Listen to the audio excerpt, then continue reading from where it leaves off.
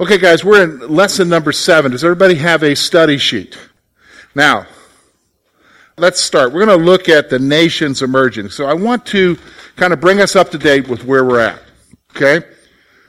We've looked at creation. We looked at the creation of man and woman. We looked at the fall. Mankind becomes corrupt. We've seen that in the corruptness of man, God finally says enough. And he destroys all of the world except for those on the ark. That's Noah and his family and a certain number of animals. And life begins all over. Okay?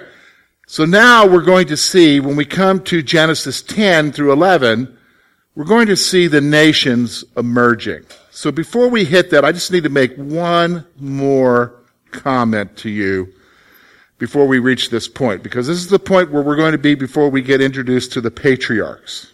Okay.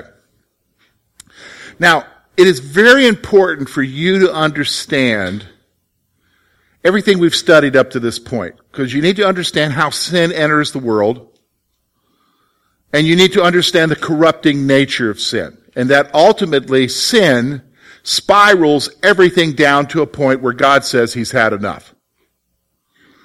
Now, I think that's especially significant because when you get to the New Testament, it very clearly talks about that towards the end of, before Jesus comes back, it's going to be like the days of Noah. Okay? Like it's going to be like the days of Noah. Now, let me just stop for a moment so that you think, well, that must mean there's going to be one certain sin being prevalent, like homosexuality. No. It just means that men are going to be so corrupted that every thought that they think is going to be evil or have an evil intent. It's about sin. It's not any particular sins. Do you understand what I'm saying? It's about people rejecting God, and finally God says, I've had enough. Now you say, is that possible, that God would say he has enough? Well, at some point, every nation, that includes our nation, reaches a point where God says he's done. How do you know that? Well, I was just looking at the prophecy that God gave to Abraham when he cut a covenant with him, and he said that, your family is going to be in slavery for 4 generations until, he talks about the Amorites, until the sins of the Amorites are complete. Now, what in the world is he talking about there? Well, we'll talk about that more when we get to that passage, but he's talking about that there's a certain point where God says he's had enough. Did you understand what I'm saying? And at some point, God's going to say he's had enough with this world. And his patience is going to be done. And it is patience. That's what Peter talks about. God is patient because he's willing that none should perish. But at some point, God's going to say he's had enough. And the world is going to be judged. Did you understand what I'm saying? The world is going to be judged. And we've seen that judgment already once in the flood. Well, how could God do that? He's the creator. Did you understand what I'm saying? He can destroy what he creates, especially if it's not doing what he wants it to do. So now we're going to see humanity re-emerging out of the family of Noah, and we're going to see these nations emerge. Okay? So the first thing I want you to notice is I gave you a map. Okay? These are the descendants of Noah. Okay? So you'll notice the descendants of Japheth I've got in red. All right? So Japheth is the descendants of Noah through the son Japheth, and they are in the red. Now, you notice, just for you, some of you guys who like to read your Bible and like to read what's going to happen in the future, one of the sons of Japheth is a guy by the name of, wow, I love his name, Magog. Okay? Now, where do we know that name from? Anybody know anywhere else in the passage that talks about Magog? Well, Revelation talks about Magog, but Ezekiel, the prophet Ezekiel, talks about that there's going to be a battle in the future where this Magog, Gog and Magog, will attack Israel, and they're wiped out instantly. Instantly. Now, who is Magog? Well, look at your map there. Directly north of Palestine or Israel if you go straight up, it's amazing, you go right to Moscow. Moscow. Magog are the Slavic peoples. Just so you are aware, I've noticed everybody here doesn't look Mediterranean, African, or Asian. Have you noticed? Look around. You guys are all descendants of Japheth. Do you understand? Now you're mixed up in between there. Everybody's got Cherokee in them, right? Okay? But you're all descendants of Japheth, okay? Now, the descendants of Ham are in the blue. You see Put, which is Libya, Mizraim, which is Egypt, Cush, which is Ethiopia, and of course you've got Canaan. Now remember the curse of Canaan? How it was misused to describe and justify slavery and the oppression of black people? That can't be possible because Canaan are the people who inhabit Canaan. They're Canaanite peoples, okay? So it's not possible. Cush, we believe that very clearly that Cush is, the descendants of Cush are the ones who inhabit most of Africa now, okay? Then you have the sons of Shem, and they are located in the green, okay? So there you go, you have the descendants of Noah. Now, this is just one generation after Noah. The scripture actually gives you another generation after that, so it fills in a little bit more, and I'll be honest with you, I didn't have time to fill in another generation. Okay? So I'm just letting you know that they begin to spread out. But we're going to see some things here from this passage that will help us to see what's going on. And we're going to stop a few places and read some things so that we understand. So let's talk about the descendants of Japheth. So the descendants of Japheth, who number 14, were given first. Now you say, George, I didn't count 14 names on my map. Well, they're saying 14 generations because that includes not just the sons of Japheth, but the grandsons of Japheth. Okay? Not just the sons, but the grandsons. So they number about 14, and they're given first. These were northern people who were remote from Israel. Okay? These were northern people who were remote from Israel. And we are the descendants of them, folks. Okay? We are primarily the descendants of those northern people. All right? The descendants of Ham formed the eastern and southern peoples of Mesopotamia. Now, what we know today, if you look at your map, as Arabia, okay, or Saudi Arabia, okay, the Arabian Peninsula, in the ancient world was called Mesopotamia, okay? Mesopotamia. So these folks formed the eastern and southern peoples of Mesopotamia. The descendants of Cush settled in South Arabia and southern Egypt, Sudan, and northern Ethiopia. Just kind of letting you know where these folks are all at, okay? We're going to get to some things a little bit more interesting here. If you'll notice in your notes, I gave you a note on Gog and Magog when we talked about Japheth. Now, one of the descendants of Cush was a mighty king named Nimrod. Now, Nimrod, how many of you have ever heard that name before? Okay? A couple of you have.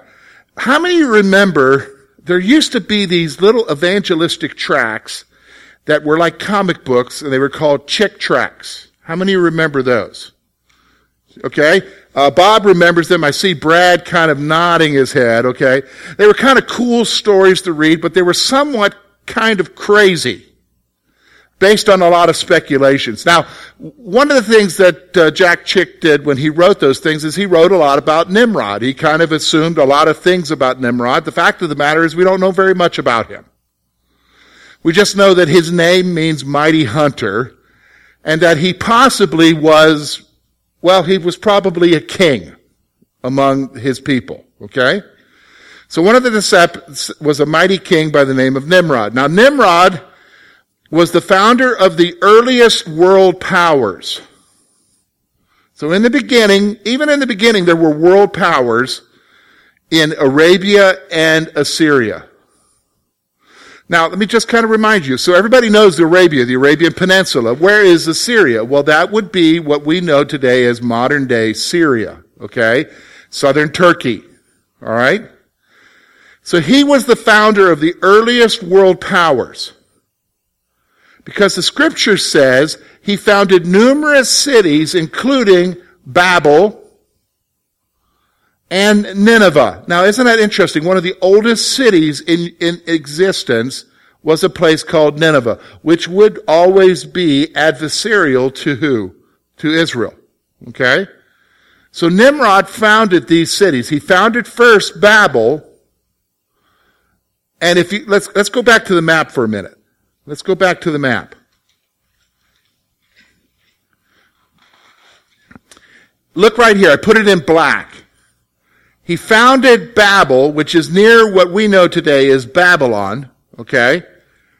Which is down here towards the Persian Gulf.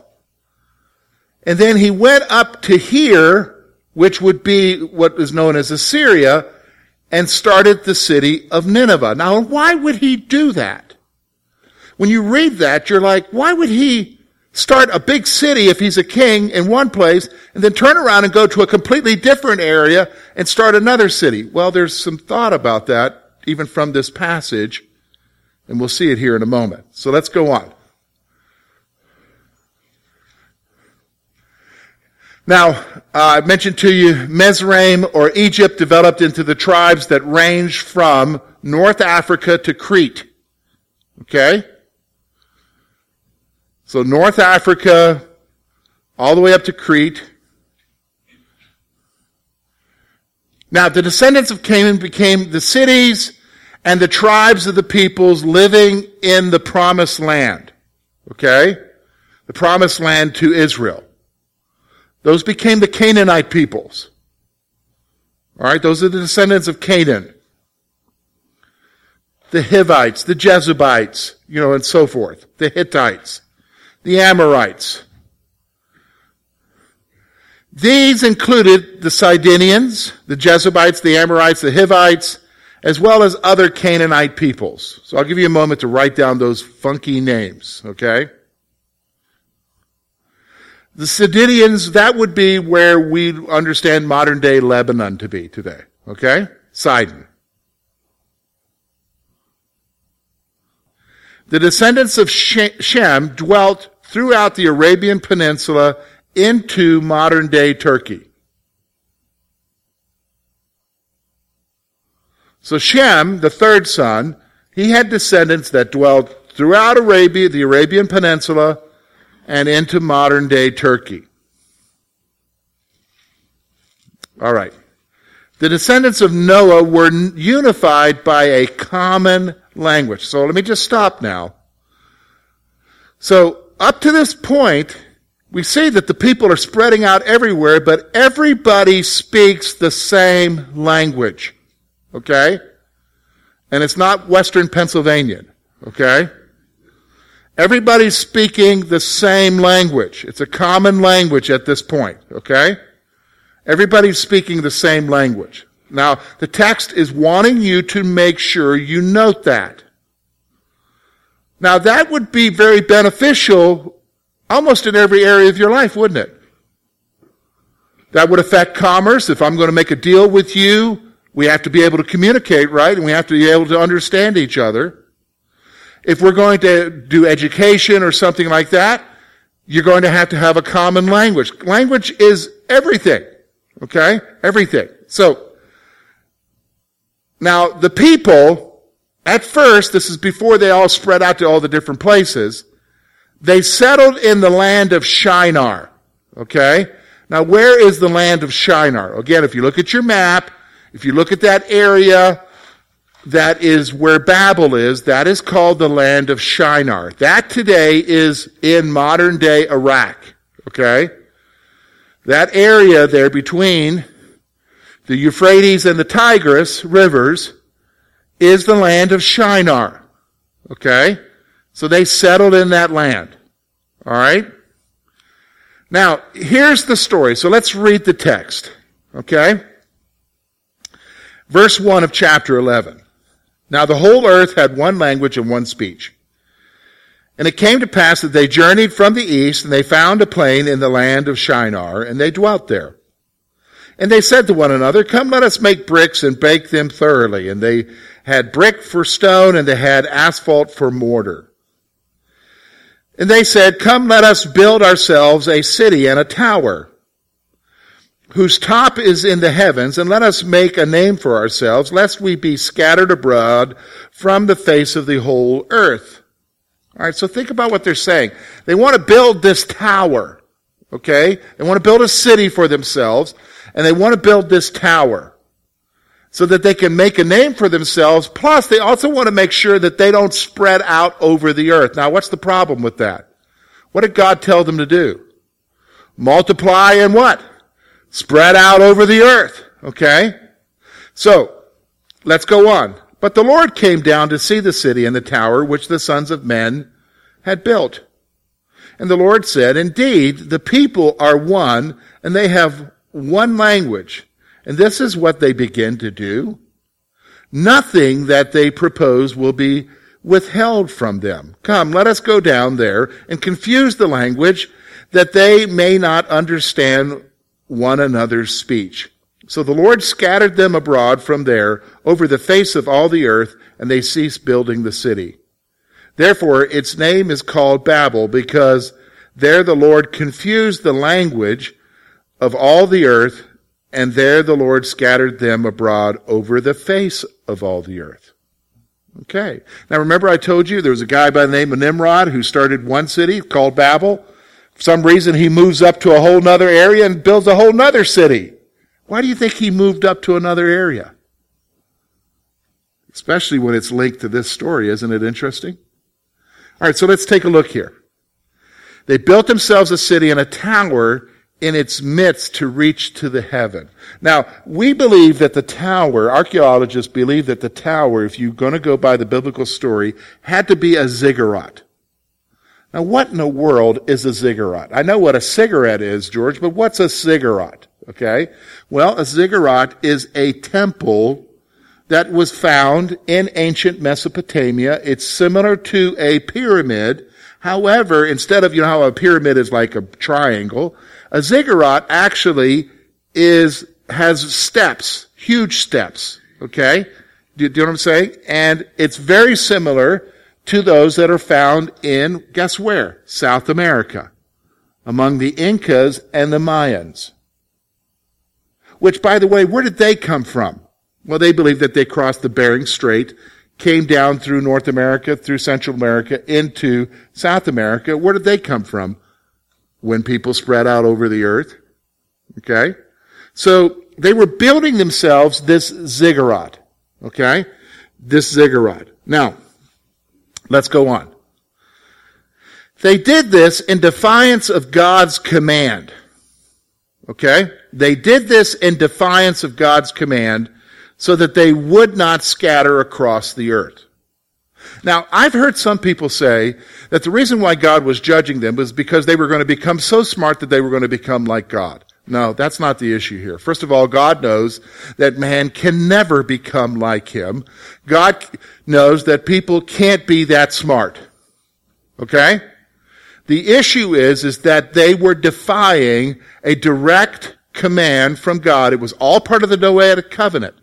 What was the Noahic covenant? Telling them, multiply, be fruitful and multiply, scatter across the earth. You can now eat animals.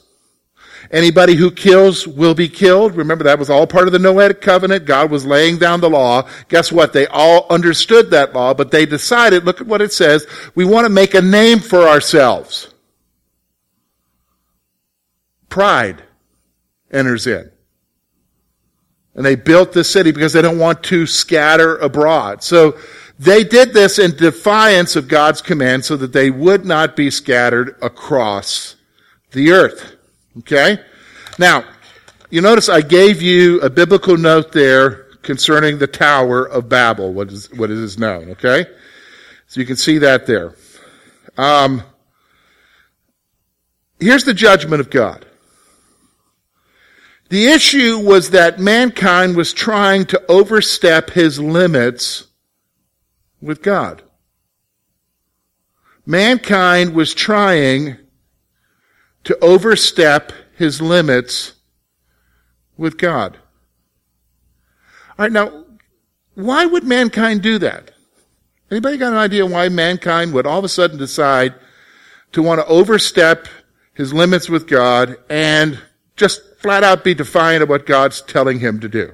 It doesn't take much to process that because we still do the same thing today, right? Okay. Pride, okay. Pride, big one, yes. Yep, man wants to be in charge, which connects with what Bruce was saying about pride, okay. Anybody else? All right, look, think about this. So we're not talking just 10 years after the flood. Because you don't have that many people. I mean, it's going to take a couple of hundred years or more. Several hundred years or more of people being born and being able to spread out, okay? So you're talking about time as far as the distance from the event moving forward. What happens with that? What happens to people? Do they begin to forget events? Do you know what I'm saying? Do they? Okay, so they forget events, but so that would lead to something else happening. What would it be? Unbelief. Do you understand what I'm saying? Unbelief. The people who were with Noah on the boat, do you think they believed God? Yeah, because they saw what he did. Do you know what I'm saying? Move forward about 500 years. Do you think there's people who believe God? Yes. But do you think a lot of people now believe? No. I mean, let's take an example, okay? Because you notice things get different as time goes on. Okay, so some of you are from the generation where you were either born during the time of 1941 and the attack on Pearl Harbor, or you were from that generation right after Pearl Harbor, right? And so you can remember those earlier years. December 7th rolls around. What did we used to do? We used to commemorate what? Pearl Harbor, right? Do you remember that? Big thing in school and everything? Okay, let's trans forward now 70 some years later. December 7th rolls around. Do we even mention it anymore? Not really. Maybe a 30-second blip on the news on one station talking about the memorial happening over in Pearl Harbor, but we don't remember that anymore, do we? All right, let's take another one. A little bit, because everybody here, I think, is from that generation. 9/11. 9/11, very raw, right? Next year after 9/11, what do we do? Lots of memorials and everything. Every year, have you noticed now? Really big, every year it gets what? Less and less and less. You know what? We'll be gone, but our children's children, do you think it'll be just as big a deal to them? No. Just like Pearl Harbor, is that a big deal now? No. We don't think of Japan as the enemy anymore. We think of them as providing us video games. Did you know what I'm saying? So, do you know what I mean? Nintendo. Okay? Mario. So, my point is that time goes on, man, unbelief and pride. Listen, that's really the number one things that affect us every day, right? Our unbelief and pride. And we think we can go it alone. The issue was that mankind was trying to overstep his limits with God. Now, if they were allowed to do this, this is the point that's being made here. If they were allowed to do this, then mankind might entertain other thoughts in what? Defiance of God. If they were allowed to do what they were doing, they would entertain other thoughts in defiance of God. So God had to do something about that. God had to stop that. Okay? God had to stop that. Now, so guess what he does? He confuses their languages. Do you know what I'm saying? He confuses their languages. That had to be freaky. You wake up one morning, and you're talking, and the neighbor next door is talking Mandarin. Or German. And you can't communicate anymore. Only, it's not just everybody speaking a different language. There's groups of them that are speaking a language. Other groups, and they can't. So what will happen? What's that going to do to commerce? Wow, big mess, isn't it? Like, have you ever been down to Miami and tried to order at a McDonald's there? And you're from Pennsylvania and you only know one language? I've done that. I've flown down there. I remember this was in the 80s I flew down there, went to a McDonald's and ordered a burger, and I went up and I said I wanted my order, and she's talking to me in Spanish. And I'm like, no hable. You know? So I had to point out what I wanted. Do you understand what I'm saying? Because we don't understand. Why? God confused the languages. That would create an upheaval, wouldn't it? Create an upheaval. Now did you understand why Nimrod probably moved with whoever he's with and started a whole nother kingdom? Okay? Started a whole nother kingdom. Now, when we come to chapter 11, verses 10 through 26, the author is going to focus on the descendants of Shem, but it's not Shem, all of his descendants, because we've already seen that earlier, but one particular line of Shem. All right? So the genealogical record traces the line from Shem to a fella by the name of Abram. And we know Abram because his name will change later to who? Abraham, who is the father of who? He's the spiritual father of all who believe, but he's the father of the Jews. Okay? The father of the Jews.